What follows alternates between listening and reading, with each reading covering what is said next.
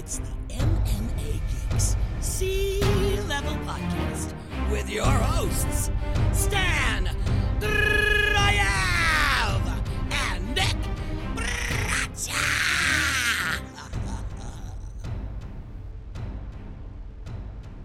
Welcome to the MMA Geeks C-Level Podcast. Stan Dryav, Nick Bracha coming at you. We're going to break down UFC 260. Nikolai, how are you, buddy? I'm alright, ready to crush you. Ready to crush me, Nick, after all of these losses? I'm surprised that you have this level of confidence. They're not really. Come on. You're eking out split decisions, so let's just shut your mouth and get in the cage. All right, Nikolai's motivated. I like it. You've been putting some training in, Nick? A motivated Nick Bracha. A C-level Nick Bracha. I feel like that'll make all the difference. Full training camp Nick Bracha. Seeing a sports psychologist Nick Bracha. Although I will say I've been doing Weight Watchers, and I'm not sure if I'm at a new weight class, but I feel like I might be one weight class below. The question is, will the power carry over, Nick? There's that too. Will the power carry over, or will he be too drawn out? We'll see how Rogan thinks I look on the scale. Yeah, because that's really what's going to decide how he's going to call the fight, regardless of what's actually happening in the fight. All right, Nikolai, let's get into this. Let's talk about UFC 260. This started off as something to really look forward to, and I think at this point we're at 9 or 10 fights, depending on whether that Shane Young Omar Morales fight will come through, and we're looking at a card that's been ravaged, man. Like, essentially spare parts, baby. Yeah, spare parts. Yeah, essentially outside of that main event, if the rules would say this is not the best card that we're putting out there for the people. Nick, why has that only showed up? The American dream. Why did it take 95 episodes for that to come through on the MMA Geek C-Level Podcast, Nick? For Dusty Rhodes to make an appearance? Yes. That's fantastic. Yeah, man. I'll say to you, Stan Dryav. All right, go ahead. I am very much looking forward to the main event, but man, is that about it on this card? There's maybe 2 other fights that are worth kind of getting into, and that's the O'Malley-Almeida fight. I guess Shane Young Morales has some value to it. And then outside of that, we have the Tyron Woodley-Vicente Luque matchup. So essentially, I said this last week, I think this card could really just be a ESPN Plus Fight Night card with Tyron Woodley and Vicente Luque at the top of the billing with all the rest of these guys under him. There's nothing that says pay-per-view about this except for the main event, Francis Ngannou versus Stipe Miocic. I agree with you, except for the fact that I don't think that the UFC would put Tyron Woodley on top of a Fight Night card right now. Well, he's getting paid a lot of money, which is why I think they keep giving him incredibly rough matchups, on top of the fact that they really don't like that guy. And when Tyron Woodley would win, he would always give the UFC a hard time when he could. And the UFC doesn't take kindly to that, especially once you've started to lose. That's why I think they're putting him in basically the worst possible style matchups. I think they want to let him go after this loss if he does end up losing in this one. I do think he has a higher chance in this fight than he did in his prior 3 bouts. But, yeah, I mean, he's coming off of, 14 and a half rounds of just losing almost every second. So not a good look for Tyron Woodley at this point in his career. But let's get into it, buddy. Which one of us has the first pick this time? I think it's you, unfortunately, for me. All right. I believe you picked Macy Chazon. So my first pick, Nikolai, this is a tough one. There's a couple of decent ones to choose from. I'm going to go with the co-main event, or at least what I assume is the co-main event, in the Tyron Woodley-Vicente Luque matchup. We all know Woodley is an NCAA wrestler, hard right hand, backs up against the cage, doesn't really throw any offense, especially for the last couple of years. He was always a low output fighter. He was always easy to pressure, but it seems like his power in his right hand just suddenly disappeared. I know he went through a divorce, and word out there is that really he's been partying and not really focused on fighting, at least leading up to his losing streak. Luque is a pressure fighter. Tyron Woodley backs himself up against the fence. Luque throws what feels like hundreds of strikes per round, and Tyron Woodley throws what feels like 2 strikes per round. Tyron Woodley's corner keeps asking him to throw a combo, and he doesn't. And he tells his corner, like, I know what I need to do, but I can't pull the trigger. I see no reason to think why this would be any different. Here's the thing. Luque will pressure forward, and he can get countered, as we saw in his one recent loss to Stephen Wonderboy Thompson. So there's a chance that Woodley cracks him with that right hand. But when Woodley did land that right hand against guys like Gilbert Burns, a former lightweight who got knocked out by a jab against the champ, didn't really have any effect. So I don't really believe in Woodley's power anymore. And I don't know that he can use his wrestling here, knowing that he's going to get exhausted. I think that's a big part of the reason he has been using his wrestling offensively over the last couple of years. There's a chance he might be willing to use it in this one because it's a 3-round fight and he doesn't have to worry about gassing late, but I'm going to take Luque here. I think he's going to be busier.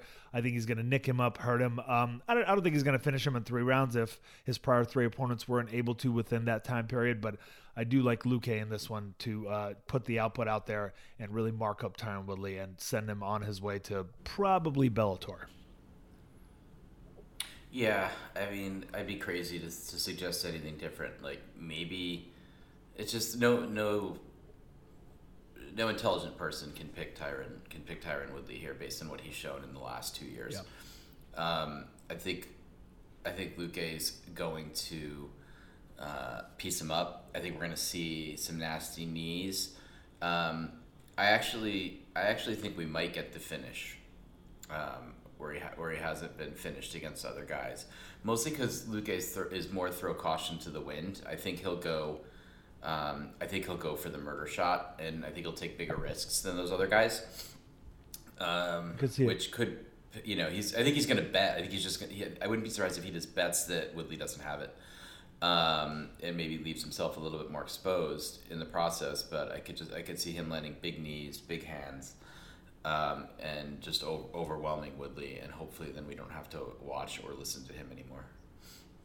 And it is, I think, worth mentioning that Tyron Woodley's 3 losses, the only 3 losses he's had in several years, are to Florida fighters, and Luque's a Florida fighter. There's got to be something in the water, Nick. And also 2 of Luque's training partners, former or current, between the champ and Gilbert Burns, were 2 of the guys that beat Woodley. So you would assume that Luque had several conversations with both guys to get the lowdown on what to be cautious of, where he feels strong, etc.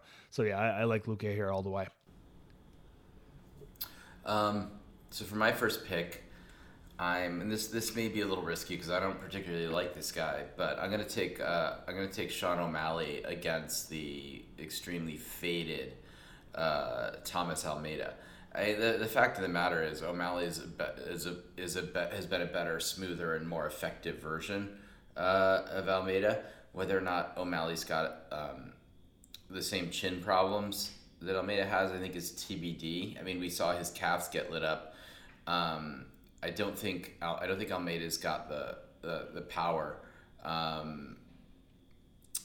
We haven't seen him employ that kind of game before.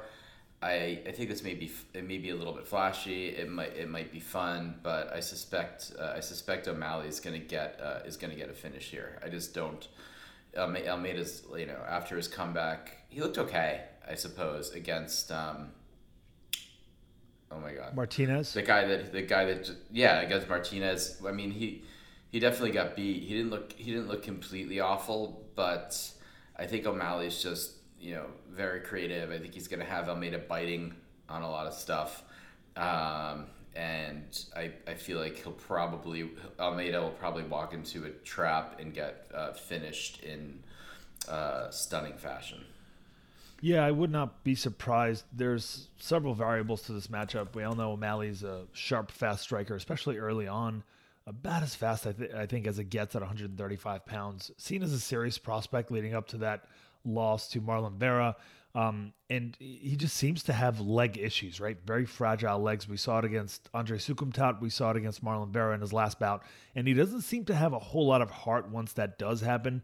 We've seen guys survive calf kicks and still win fights. We've seen some guys go to decision and not fall down and flail the moment their calf gets nicked.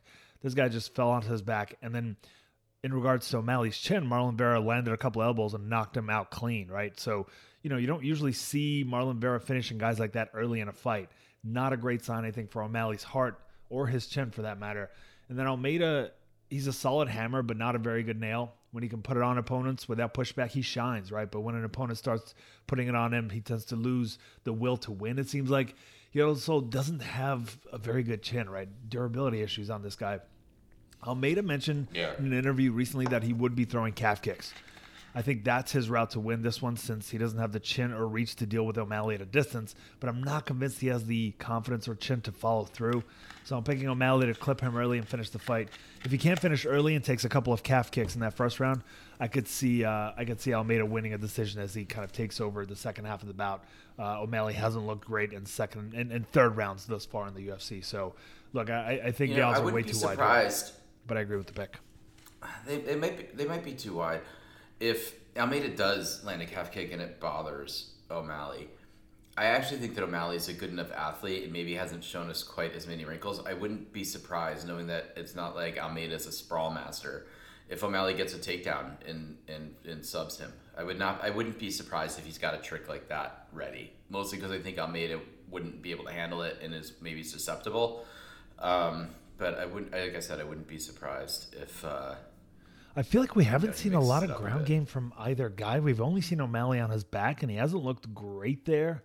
But I don't remember much about Almeida on his back. I know he didn't spend much time there in his last bout within the last year. But yeah, it would be interesting. I think either guy getting a takedown could change the tide of this fight. And Almeida did try for takedowns in his last fight against Martinez as he was kind of getting pieced up from a distance. So it's possible. My next pick, I'm going to take in the Alonzo Menifield Fabio. Is it Fabio Charant? I like these French names, Nick. Charant. They're a lot of fun to pronounce. Charant is 7-1, trains at Lausanne MMA. Took this fight on a few days' notice, coming off of a 5-round LFA title win last month. He lost to Alexa Camoran almost, I think it was 2 years ago on Contender Series, but that was his first opponent with a winning streak at the time, right? He was fighting a bunch of bums up until then. He's a fast southpaw with low output and some power in his left hand. Throws plenty of leg kicks, particularly side kicks to the leg are fairly effective, I think, at keeping people at a distance. Menifield is athletic, strong, heavy hands, trains out of Fortis MMA. He got outgrinded by Devin Clark and then big brothered by OSP, who caught him coming in for a knockout in that second round of their bout. A competitive bout overall, I would say, by the way. 2-2 in the UFC now, so this is a step back in rankings and competition for him. I assume Menifield has been working on his conditioning since the Devin Clark loss. Clarant took the fight on very short notice, but he's coming off a 5-round title fight a month and a half ago, so he should be in good shape. I think Menifield pressures him back and outlands him. If he really wants it, the finish is there. If Menifield is very cautious, this could end up being a competitive decision that could possibly go either way. I think if Menifield can put it on him early, that can make a big difference. So I've got Menifield here, but not as much confidence as I should have given the odds. Yeah, same. You never know. You never know with these, hey, what are you up to? Nick Bracha? Like, we just had somebody get COVID fights. I think you might be muted. Oh, sorry, I was on mute. My bad. Sorry, you'll have to edit this out. Andrew just mentioned to me he's starting a call, so I'm gonna. Got it. He hasn't started it yet, but I'm getting in the habit of muting when you're talking, so you don't pick up any back chatter. He's in a different room, but you don't know about, so I was just trying to protect the integrity of the integrity, anyway. Nick. Wow, look at you. Thank you, buddy. Yeah. So here, you got it. So yeah, I hear you. My pick on this fight is also Menifield, although I haven't had time to watch any tape on Charant. But you just never. I mean, first of all, we've seen Menifield get trounced. Again, like we said with Almeida, a great hammer, not a great nail. So we've seen it. We've seen it both ways. But with these guys coming in on 2, 3, 4, 5 days notice, it's been a real, more than a couple of them have, as Matt Serra would say, shocked the world. Yeah. So, or at least like shocked the 7 or 8 people who were really excited about the early prelims. So I'm the pick's with you, but yeah, I don't know what the hell's gonna happen here. better your pick than mine. Fair enough. What's your next one, bud? Oh boy, the question is, do I have the balls to do it this early? I wonder what that could be. Is it the main event? Do it, Nick. I am. I'm gonna do it. I'm just gonna call the main event. I like both of these guys quite a bit, but I am going to pick Stipe Miocic to repeat and defeat Francis the Predator Ngannou. I love it, Nick. Tell me more. Which Well, and it would sort of relegate Ngannou to being the Anthony Johnson of his era. Yeah. But the fact of the matter is, Miocic is very smart, savvy. He fights with incredible composure. He's got terrific stamina. He's got very, very good hands. He's so calm, cool, and collected in there. Just rewatching that first fight, he got out of that first round just rolling with all of the shots, amazing head movement. Is there luck involved there? I mean, maybe to some extent, but he never, he looked in trouble a couple times, but he never looked lost. Yeah, luck has maybe a little bit to do with it, but I think his durability was a factor too. Yeah, and I think that's mostly still there. I think that Stipe's, certainly his stamina, his well-roundedness as a mixed martial artist, his remarkable composure in the face of grave danger. I think that fighters who are going to beat Stipe have to do it like Cormier did, by being really, really crafty. Like, Cormier propelled Miocic into a shot that he did not see coming, that he didn't even know was in the vicinity. I think he's gonna be ready, and that he's got the ability in defense. Maybe there was a little bit of luck in the first fight, but he took evasive action, and he rolled with shots, and he also has a durability. Yes, he was knocked out by Cormier since then, and maybe who knows? Maybe part of being knocked out by Cormier had to do with the damage that he took from Ngannou, but I think he's got enough tools to get through the first 3 to 4 minutes without suffering a nuclear blow. And I don't think that Ngannou has had the cage time or has the body type or the style to remain dangerous to a fighter as cagey and resourceful as Stipe after... I think the danger goes down after 3 minutes. It's less dangerous. Not impossible to get knocked out, but less dangerous. After a round and a half, I think it starts to become unlikely that Stipe gets caught with the big one, as long as he's able to get those takedowns and tire out Ngannou. And remember, he also hit, even in that first round, he hit Ngannou with some clean monster shots, as big as anything that Stipe took. Now, Miocic certainly there were bigger shots coming his way, but he didn't take them full force because he was rolling with shots. He was defending. He was elusive, and as I said earlier, he was evasive. Ngannou didn't quite know what to do and took some right on the button. Multiple shots, straight shots, hooks right on the button. He ate them too. He's super durable, but frankly, Stipe's shots hurt Ngannou visibly worse. I don't know about cumulatively, but individual shots of Stipe's affected Ngannou more than any singular shot from Ngannou impacted Miocic. Now, except for that shot that closed his eye, I would say. But overall, I hear you. But even that, he didn't look as dazed or oh shit. No, like true. He didn't lose his composure, open his mouth, and be like whoa, whoa, whoa, like he didn't look like he had been hit by Little Mac in Punch Out. And that's what Ngannou looked like after he ate some of those shots. So Ngannou can knock him out. He can knock out anybody. But I think if anyone's got the skills, the confidence after those 2 Cormier defeats, in there styling, out crafting, out thinking, and performing one of the smartest, cagiest, craftiest fighters in the history of the UFC, in the history of the sport, in Daniel Cormier, I just don't see a singular power puncher taking our boy out. I just don't. I won't be shocked, but I believe that the champion deserves to be the favorite going into this fight.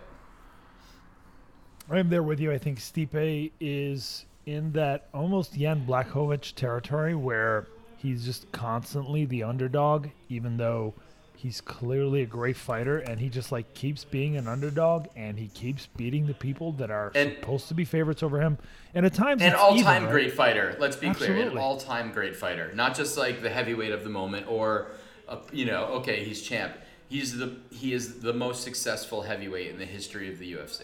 Absolutely agreed. Here's the thing, right? You have the argument of probably only two fighters that you can argue are ranked above Stipe or in line with Stipe when it comes to their all-time heavyweight careers, right? We have Fyodor Emelianenko from back in the Pride days, and then we have Cain Velasquez from, kind of the last king of the UFC heavyweight division who truly, held court for a little while like Stipe. Fedor Emelianenko fought a bunch of cans in between some really good opponents. And that's just the way the Pride worked, right? It wasn't like Fedor's team was like, he will not fight this tough guy. Give him the largest, fattest former sumo wrestler you can find him. It's that's who Pride gave him. But fact of the matter is that he only fought probably maybe 2 or 3 truly all-time greats, Fedor did. Some of those guys that he fought, Heath Herring, etc., these weren't like elite heavyweights, right? Mark Coleman and Kevin Randleman. And some of the upper tier heavyweights later in his career, he didn't do so well against. And honestly, he was about the same age as Stipe is now.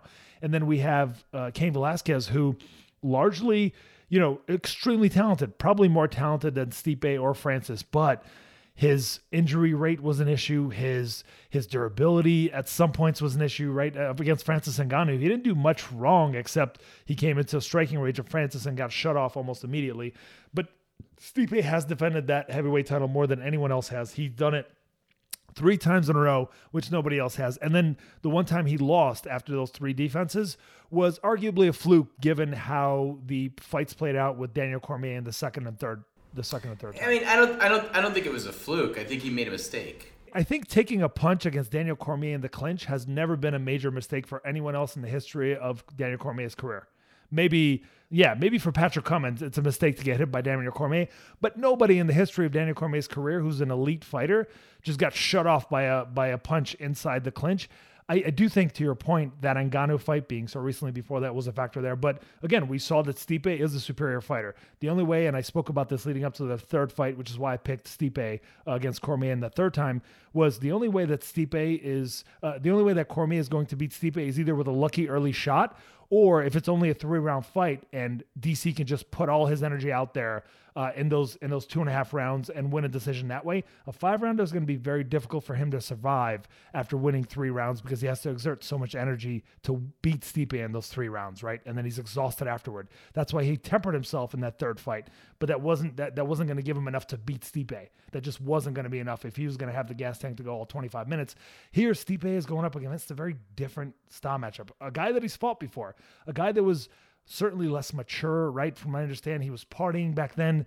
He really kind of took a lot of the yes men around him. He took them very seriously and believed that he was the uncrowned heavyweight champ going into that Stipe Miocic bout. He was also the favorite then, and we saw that he clearly wasn't ready for it. And here's the issue. Francis Ngannou since then has gone on to lose that terrible decision against Derek Lewis, right? Which, what does that show you? Much like that Stipe Miocic loss, it shows you a mental weakness. It's not that he couldn't beat Derek Lewis, it's that he was too afraid to try, it seemed like in that matchup, given what he just came off of against Stipe Miocic. Will that play back into his mind, right? The most weak and helpless that he's ever looked in his entire career. The only moment he's ever been dominated in his MMA career was against Stipe Miocic, and here he is fighting that same guy. And Stipe has confidence up the wazoo. He still really believes in himself, but that shut-off power by Francis Ngannou is a serious factor. He just needs to land one clean strike to knock him out. So look, we all know Stipe's he's essentially a really good wrestle boxer, makes overall, I think, really good decisions in there. I think his camp is really dedicated to him, and even though they haven't really come out with a whole bunch of other high-level fighters, they have dealt really well with Stipe. They've put together the right strategies. Stipe is going to have the advantage in wrestling technique, but Ngannou's going to have the size and strength advantage, especially. I don't know if you remember when they first fought, Stipe weighed in at around 245 pounds, right? And he was able to take Ngannou down. His last couple of fights, he weighed in at 230, 232. So we're talking about up to 15 pounds lighter than when he first fought Ngannou. Will he still have the strength to take him down? Probably. I'm not as sure, given the lack of leverage that extra 15 pounds can provide. Stipe is going to have the cardio and conditioning benefit, right? Ngannou has not gone past even a couple of minutes following those two decisions that he had with Stipe and Derek Lewis. But for Ngannou, this is a home game. He trains basically at the facility that they're going to be competing in. He lives in Vegas. He regularly uses UFC PI for recovery, for nutrition, etc. All those guys around him are constantly working with Ngannou, right? This is very much a home game for him.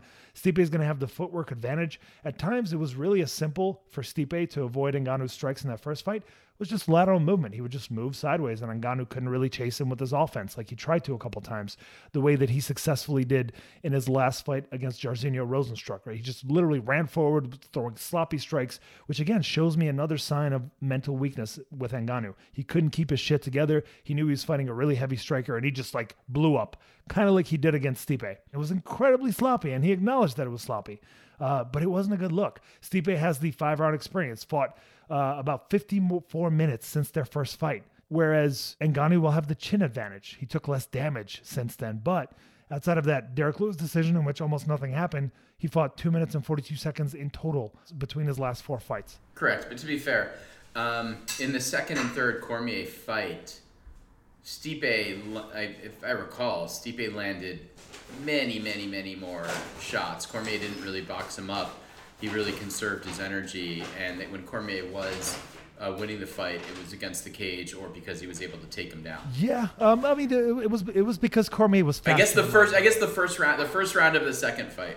Yeah, the first round of the second fight, Cormier boxed. I actually think the first couple of rounds of that second fight, he did really well. But it's because Cormier was willing to exert all of his energy. It's part of the reason why Conor usually wins, right? He has serious power in his left hand. And if he's willing to exert his energy early on, he's probably going to get most guys out of there.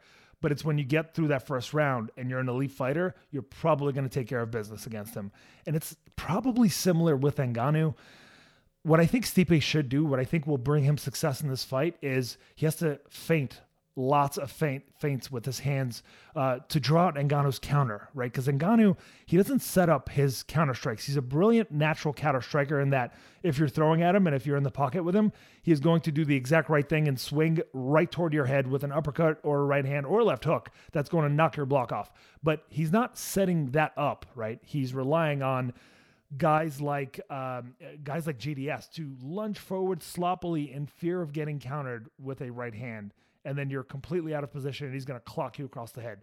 It was kind of similar with Alistair Overeem, right? It's almost like Alistair Overeem's coaches were like, you have to make a point early and show him that you're boss. So I want you to go in there and land a big right hand. And what did Overeem do? He went in there, landed a big right hand, partially in fear, got clocked and knocked out completely, right? So it does seem like it takes major mistakes for Ngannou to land those shots. And I feel like Stipe, especially having had the experience having fought him the first time, is less likely to make those mistakes, certainly less likely than just about any other heavyweight. So he has to be constant with his fakes and feints to draw out Ngannou's counters. He has to throw calf kicks.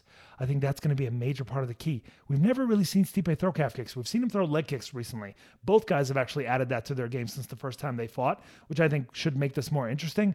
But I think Stipe throwing calf kicks will make it so that Ngannou can't put weight on his front leg, which means Ngannou can't really generate the kind of power he needs to, because Stipe, if he's smart, is not going to be going forward with punches in order to give Ngannou the knockout shot.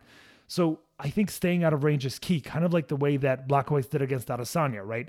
Where he didn't throw more than 1 or 2 strikes at a time, right? Because knowing that if you do that against Adesanya, you hang out in that pocket with him, he will clock you and he will potentially knock you out. Now, obviously with Ngannou, that's a much higher likelihood, even though he's much less skilled. Stipe can't rely on throwing punches first, because that's exactly when Ngannou gets knockout wins. Ngannou fought 5 different opponents since then and took little to no damage. Stipe's fought one opponent 3 times and took lots of damage, including a knockout loss. That is really a big thing that worries me. Leading up to this fight, Stipe spoke about evolving his game plan since the sport evolves, right? Which is interesting to me. That choice of verbiage, that could possibly be a hint about his intention to throw calf kicks, since I think that technique is probably the most recent kind of illustration of how the sport can evolve. One technique is being used a couple times and it just debilitates an opponent, and suddenly almost everybody is employing that into their game. He talked about, Stipe did, how he ensured that Ngannou focused on his wrestling defense and ground game So you can't really rely on just those same things working that worked last time. Another thing to consider is that Stipe is not in fear of Francis Ngannou's power like some of his previous opponents have been. Like, he's cautious of it. He's aware that it's there. He's aware to be careful, but he's not like scared shitless to throw really sloppy and leave himself out of position. Like I said, like JDS did, right? I think that's exactly the right mindset and strategy if my guess about calf kicks is correct. My concerns are as follows. Ngannou has more power in his hands than anyone else in the sport. Stipe was knocked out by DC and took almost an hour's worth of damage against him between their 3 fights. So there's a fair chance that the same clean-ish shots that didn't hurt Stipe the first time, they might just shut him off this time. But I will be rooting for Stipe. I think that if he can get this win, and then if he can beat John Jones, and as of this moment, I believe he can, because I think John Jones is a fraction of his former self, although there's lots of tapes to watch, and I realize Jones is faster. I think he's going to be the by far heavyweight GOAT. I think he's going to have a serious claim to being the pound-for-pound best fighter on the planet at the moment, especially with a guy like Khabib retired. So I am there with you. I'm inching slightly towards Stipe. I'm going to go with the guy with more technique over the guy with more power, even though it's insane power. And let's keep in mind, in the last UFC event, we had 4 guys who are less technical who picked up wins because they had more power. So it's not that simple. I will be rooting for Stipe. I'm picking him by a small margin. Definitely not as confident as you are. Definitely wouldn't be my second pick. My next pick is going to be... Well, I just want to be clear. I made this pick now because I've got balls, whereas, Yeah, sure. That's, whatever feels good. And then we'll talk about the result of this event, and we'll talk about which one of us has bigger balls and which one of us has more points. Now, my next pick, Nikolai, my next pick is going to be in the Shane Young versus Omar Morales matchup. Morales seems like if he's fighting a striker, right, he'll go tit for tat from like a level 5 striker to a level 10 striker, right? And it's a guy that's more dynamic and creative. Like in his last bout against Giga Chikadze, that's where he had trouble. And obviously Giga Chikadze being a lot more aggressive than he has been really throughout his UFC career in that matchup really helped him, because I think if Giga played his usual game, it would have been a nip-tuck decision that could have easily gone either way. Shane Young got knocked out, a few months ago. He is a pressure fighter. He's really exciting. He kind of pitter-patters mostly, but then times the right bomb every once in a while, which I think is a really great way to fight if you're a pressure fighter. It's Diaz-like, but I would say there's a little more intent and power behind it. And obviously he's got less of a ground game. I'm going to pick Omar Morales. I think that his kickboxing acumen, I think, is a little bit bigger in this matchup. I think the fact that Shane Young is coming off of a knockout loss, the fact that this fight, by the way, was called off at some point because Shane Young has been training with Volkanovski, who was pulled because he tested positive. I guess Shane Young tested negative enough times since then so that they put the bout back on. I can see that messing more with Shane Young's head than with Omar's. I'm going with Omar Morales in this one. I agree with you. I'm going to go with Morales for all the reasons that you picked. I like the Venezuelan fighter, despite the Giga Chikadze loss.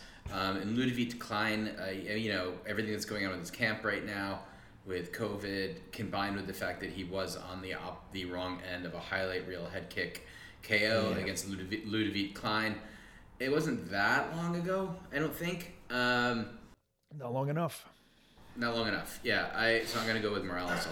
I'm going to go with the in the flyweight women's fight. Although I'm a big fan of the Canadian Jillian Robertson. Following her last fight, she strikes me as someone who isn't able to operate a plan B if she can't push towards that sub.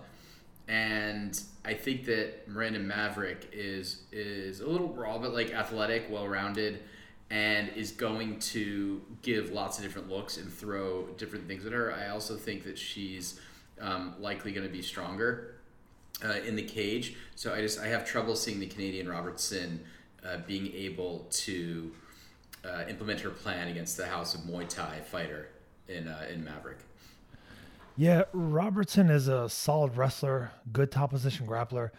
She hasn't quite taken to the striking at a high level yet, though, even though she's working on it. She also loses steam if she gets resistance in the first round. And it seems like if there's like a tie against her in between that first and second round, like it's all downhill from there.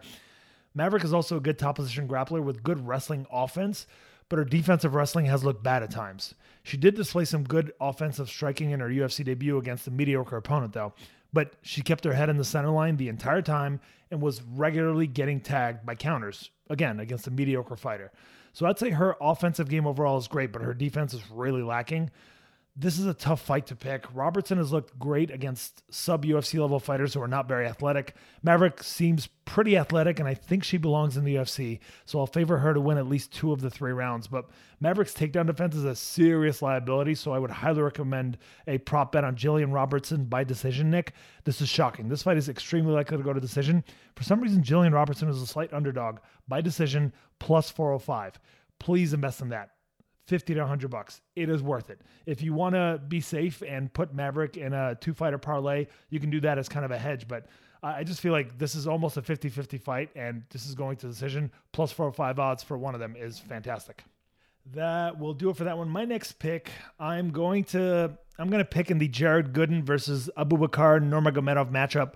Here's the thing. Jared Gooden actually looked like pretty decent in his UFC debut against the much more experienced fighter. He did.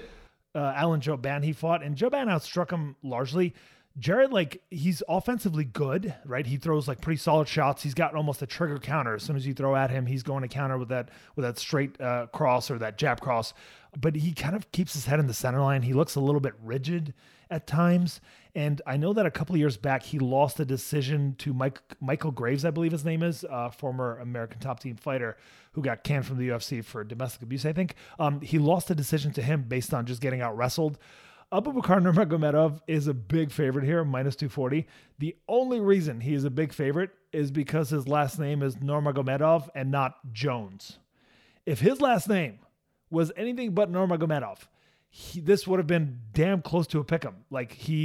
He fought a mediocre opponent in his UFC debut, took him down, or got outstruck, right? Took him down really nicely, couldn't really get dominant position, and then got submitted out of nowhere, embarrassingly submitted in the first round with Khabib Nurmagomedov in his corner, who I believe is his second cousin or something. I'm going to pick Abubakar Nurmagomedov because purely of his wrestling. I don't think Jared Gooden is going to be throwing up a whole lot of submissions, but Jared Gooden has a really good shot at catching a knockout here, so I would say that a tidy bet on him wouldn't be the worst thing. Just there's some value there given these odds. Again, the freaking last name is the only reason he's such a big favorite. It makes no sense. He looked terrible in his UFC debut and honestly looked mediocre in his couple fights before that. But again, I'm picking him because of his wrestling advantage in this one. Yes, I'm with you, but I think all of these are more or less pick'ems now. I think that Malarkey's really tough, and that Worthy got destroyed in his last fight. And I don't think that Kama Worthy is as good of a kickboxer or striker as Brad Riddell or as Faris. Faris was also a striker, right? He's mostly a striker. He beat up Malarkey on the feet. He did, but I just want to say quickly that probably should have gone Malarkey's way. That was a super. I thought I had him. I had Malarkey. I think Malarkey's tougher than Worthy, frankly, and I don't think extremely that tough. Yeah. And I don't think that he's gonna have. I think Worthy's gonna be trouble for 2 to 3 minutes. I don't think he's gonna knock out Malarkey, and I could see. It sounds so ridiculous every time I say Malarkey. I think I could see Malarkey dominating positions, being really strung up against the cage, and just being a brick wall that Worthy's slickness and power is not able to stop. Yeah. I do see where you're coming from there. This is an extremely tough fight to pick. I'm glad you picked this one. Super tough. Because I'm a little bit it's more very confident. tough to pick. Yeah. I'm a little more confident in one of the other 2 fights that we have left, so I'm glad you picked this one. Karma used to be a journeyman, but is now on a 7-1 streak over the last 3+ years. Uses fakes to draw out opponents' offense, very awkward fakes, so he can counter. That's how he actually knocked out Devontae Smith in his UFC debut on short notice. Counters with 1 or 2 power shots, and it's usually a combo, right? It's very rarely just one shot. Good right kicks, goes to the body quite a bit, crafty overall, and sounds bright and confident in interviews. He's been knocked out in 6 of his 7 losses, though. So his chin is definitely questionable. He can be taken down and controlled by a good grappler, as we saw in that second round against Luis Pena. Malarkey is a pressure fighter, goes for takedowns, has a really good, he'll slip your jab and land that right hand. Super clean, really nice stuff. Relentless mentally, right? Like, he was roughed up by Brad Riddell throughout that fight, but he never stopped trying. He never quit. He never folded like a lot of guys we've seen a lot of guys do. And he actually knocked Brad Riddell down with a left hook, which is impressive, right? Not very athletic overall, though. He is working on it. He clearly is working on his overall MMA game. He just doesn't have the athleticism, I think. If he was athletic, he would be, I think his ceiling would be so much higher. Malarkey will give Karma something to counter, and Karma hits very hard when you give him that. But Malarkey has a serious chin and grit for days. I think he's smart enough to go for takedowns, which is where Karma looked kind of fragile against Pena. Yes. The thing is that, he doesn't hold guys well in that position once he does take you down. And Karma, he didn't get up against Pena. Look, his chin concerns me, but Malarkey hasn't shown that much power besides the knockdown over Brad Riddell. I'm gonna go with, just to disagree with you, I'm gonna go with Karma Worthy. Why not? We live once. I'll have a chance at having something over you if it does work out this way, but it really is a pick 'em, man. It really could go either way. Karma Worthy does have a little more skill than I think you give him credit for, though. My next pick is going to be in the Michal Oleksiejczuk versus Modestas Bukakas matchup. This matchup is kind of interesting. Michal should absolutely be fighting at 185. He looked good in his first 4 or so UFC fights and then lost 2 in a row against veterans. Well, I don't know. I don't even know if veterans is the right term, because one of those losses was to Jimmy Crute, who's a prospect. And then he did lose to OSP after dominating him and roughing him up in the first round. He was exhausted in the second. I think if he cuts down, his game would work really well at 185. I don't know if it's the right game for light heavyweight, but Modestas Bukakas, he's not really that skilled. He has good conditioning. He's a large guy, right? If he elbows you with his 78, 76 inch reach, he's probably going to buzz you, but I don't think he has the durability to hang in there with Michal early. Michal is super dangerous with this pressure early.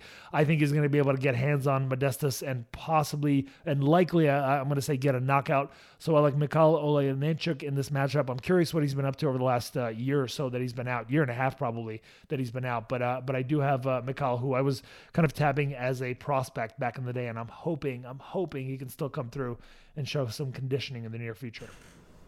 Yeah, I had the same pick, although in the Scrabble face-off.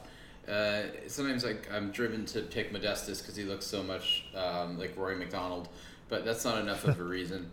So I'm gonna go with the Polish fighter, and although I don't expect this to be a very entertaining bout. Oh, I think it's likely because of Modestas' lack of durability and Michal's power early, and then Michal getting tired late if he doesn't finish him, and then Modestas can really take over with power. So I think either way, this should be a barn burner, honestly. I don't know. I just got the feeling that sometimes there's middleweight and light heavyweight fights that devolve into guys just looking slow and labored and missing bombs, and I feel like that might happen here. But what do I know? I'm gonna pick the guy you've been staying away from the entire fight, based on his the fact that he's criminally insane, and packs a punch, even if he's not as potentially as good as his brother. I'm gonna choose Abu Azaitar to defeat the French-Canadian 11-4 fighter Marc-Andre Barriault, who has a good all-around game out of fighting out of Quebec City, and pretty good.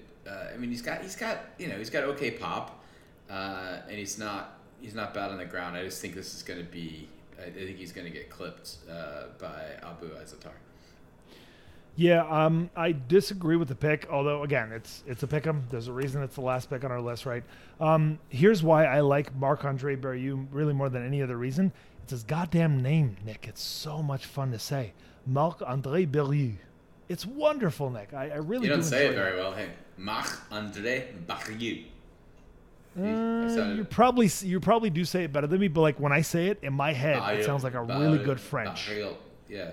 Barriault. Okay, good for you. No, good Barriault. for you. Oh, that feels so good. So yeah, I'm going with Marc-Andre Barriou for a couple of reasons. One, Abu Azaitar, like he swings just as wild as his brother, doesn't have as much power. And because he doesn't have as much power, his fights can go later, and therefore we've seen him gas out once or twice, right? So Marc-Andre Barriou is the opposite, where he gets stronger as the fight goes on. Both of these guys, actually, Nick, are coming off of steroid suspensions. And so, like, I could see how for Abu Azaitar, how he can find a way to work on his cardio without necessarily putting the proper work in the gym. Marc-Andre Barriou looked the best that he ever has in his last fight. He only got a 6-month suspension because I guess it was a very low level of, what was it? He posited osterone or something, which is like a pretty egregious thing to take. But apparently they assume it was a tainted supplement. I'm going to go with it, Marc-Andre Barriou, because he has staying power late, because he has a good chin from what I've seen. So it's not super likely that he gets knocked out early. And if he comes in as aggressive as he did in his last fight, and stays somewhat defensively minded, I think he should be able to do okay against Abu Azaitar, but again, not a whole lot of confidence in this pick. Nikolai, that'll do it for this card. Man, it has been ravaged, Nick. Just picked apart by the MMA. Yeah, we're really gonna miss Brian T. Ortega against the champion Volkanovski. Absolutely. Definitely the most. I mean, here's the thing: the main event, while extremely intriguing, there's really only one of two outcomes. I'll be shocked if it's not either a finish in the first 3 minutes for Ngannou or Stipe domination and a lot of top control. We're not going to see a fight that, even though Jan Blachowicz won convincingly, there was still a considerable amount of drama, I thought, in that fight, and it was intriguing every step of the way.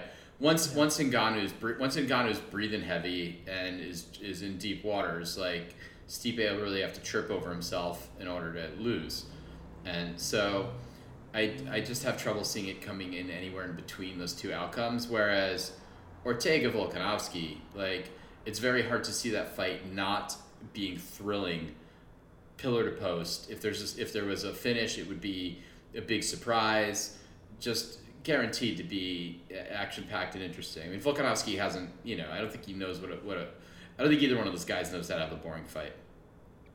No, I think you're right. And here's the thing. Volkanovski, he can't slow down a fight like he did against Jose Aldo. He can make a fight like not super entertaining, even though they're striking the whole time like he did the first time against Max Holloway. But you're right, Brian Ortega generally, moves forward, generally trying to finish at all times. And this new version of him that we saw last time, I'd love to see that kind of continue here. This was a very different opponent, granted, but, a pretty dangerous opponent that he beat their Korean Zombie, this iteration of him anyway.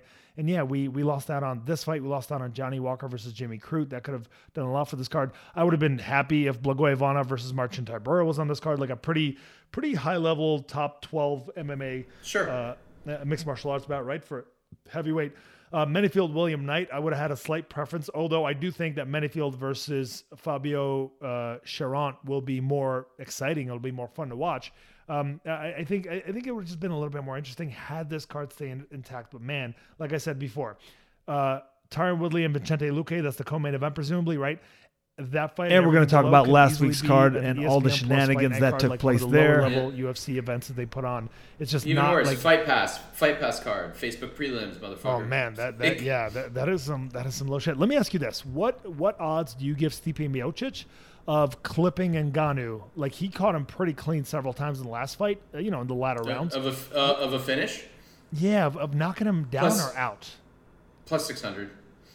Really, that far? I wonder if the odds makers agree with you. I tend to find out. Look it up. You got some technology in front of you. Look that shit up right now. Am I the only one that has? I feel like I'm being bullied, but I'm gonna do it because I. Well, you know all the gambling sites. You're the one with the fucking problem, not me. I got 99 problems, but gambling ain't one. Wait till your bets on this card lands. So take a look. Let's see, Stipe. I'm hangry. Plus 215, Nick. But to be fair, that includes a ground and pound finish. Wait, hang on. Stipe it's only plus 215 for a Miocic finish. Yes, but at the same time, against a guy that's never been finished. Yes, and at the same time, Jillian Robertson by decision, plus 405. I'm just saying that is a worthy investment. I don't know. I think plus 215 is way too generous. I expected it to be much higher than that. Well, I think generous would be the plus 600 you alluded to, but I kind of see what you're saying. No, well, that's generous to Ngannou. I'm talking about generous to Stipe. Oh, I see what you're saying. And then we have Ngannou by knockout. What do you think the odds are on that? Plus 180. Minus 105. Plus 180. I'm gonna shock. Oh wait, I'm sorry. I meant minus 180. Oh, fair enough. And then we have Ngannou wins in round 1, which I think is probably one bet if you're going to make on Ngannou. That's probably the one to make. Is plus 225. Really? That's yeah. Having those other be favorites to happen and having him more likely to get that makes no sense to me. If he's going to finish, he's going to finish in the first. I don't disagree with you. And by the way, just in case you think he has enough steam to finish in the second, you want to throw a little bit of money on that, plus 550, motherfucker. All right. For Ngannou, I mean. And then, yeah, again, look, these prop bets are super, super risky, right? Like, you're essentially betting on one extremely specific thing happening. And if it's not a decision in a women's fight, if it's not a decision in a fight between two guys that don't generally finish, who have high durability, those prop bets can be risky. It's just with Ngannou as a first-round knockout or a first-round finish, not the worst bet to make, if you ask me generally. Send me the site where you're looking up those prop bets, because I'm just going to put the kids' college fund on that shit. So what you're saying is that it's not me who has a problem, it's you who's encountering for 1 week I want to have some empathy and try to live through your shoes. Fair enough. So, and then Tyron Woodley, you're expecting him to just basically lay down and here's the thing. He's been trying in the first couple of minutes and then he gets clocked once and then he stops throwing shit. And I think that's probably how this fight is going to go. Yeah. I listen until he proves otherwise, Yeah, he's just been looking so terrible, and he keeps saying the exact same thing after every one of these fights in which he gets dominated. So Nikolai, no card next week. Maybe we'll get together, record an episode, and maybe talk about the results of this card. But no card next week, so we're gonna have a little bit of time off of doing research. Is it Easter or something? Why the fuck isn't there a card next week? Yeah, Dana White's a very religious man, and he doesn't fuck around with this stuff, Nikolai. Oh, and then the 10th is the ABC card. Oh, we got that's April 9th is Machida Bader 2. Oh, I really don't want Bader to get revenge on that. Mighty Mouse is fighting Patricio Pitbull against Emmanuel Sanchez. That's pretty interesting. That's next week. So you're saying there's some non-UFC fights. If you really combine all the names in between one and Bellator next week, you basically have yourself kind of a UFC main card, at least I would think. Yeah, you got Bader Machida 2. You got Adriano Moraes against Mighty Mouse, and you got Patricio Pitbull against Emmanuel Sanchez, and that's just the main events. Yep. Nick, as a matter of fact, I'm looking at the UFC card 2 weeks from now. That's headlined by Marvin Vettori and Darren Till. And if you look at this card, way better overall undercard than is in this big pay-per-view in which they're expecting I'm a lot of super excited for that because Vettori is going to bring it to Till. Yeah, so do you. Yeah, so do Youssef against Arnold Allen. Nina Ansaroff, Mackenzie Dern. That's a really great fight. Finally, they've got it's all right, Dern, your prospect days are over. You're in it. Pretty close. But also Nina Ansaroff just gave birth within the last several months, so it's almost like the UFC matchmakers going, she recently had a kid and came back quickly. She recently had a kid and wants to come back quickly. Let's put them together. But I'm into the matchup. I think that'll be interesting. And then we have Aliashkab Kizria versus Kyle Dukas. I don't know who this Aliashkab guy is. I assume he's a close relative of Khabib. We'll have Khabib in his corner. Not sure about that at all, by the way. But a 13-0 guy versus Kyle Dukas, who seems like a serious prospect. Mike Perry versus Daniel Rodriguez is guaranteed fireworks. Jorgen De Castro's coming back on that one.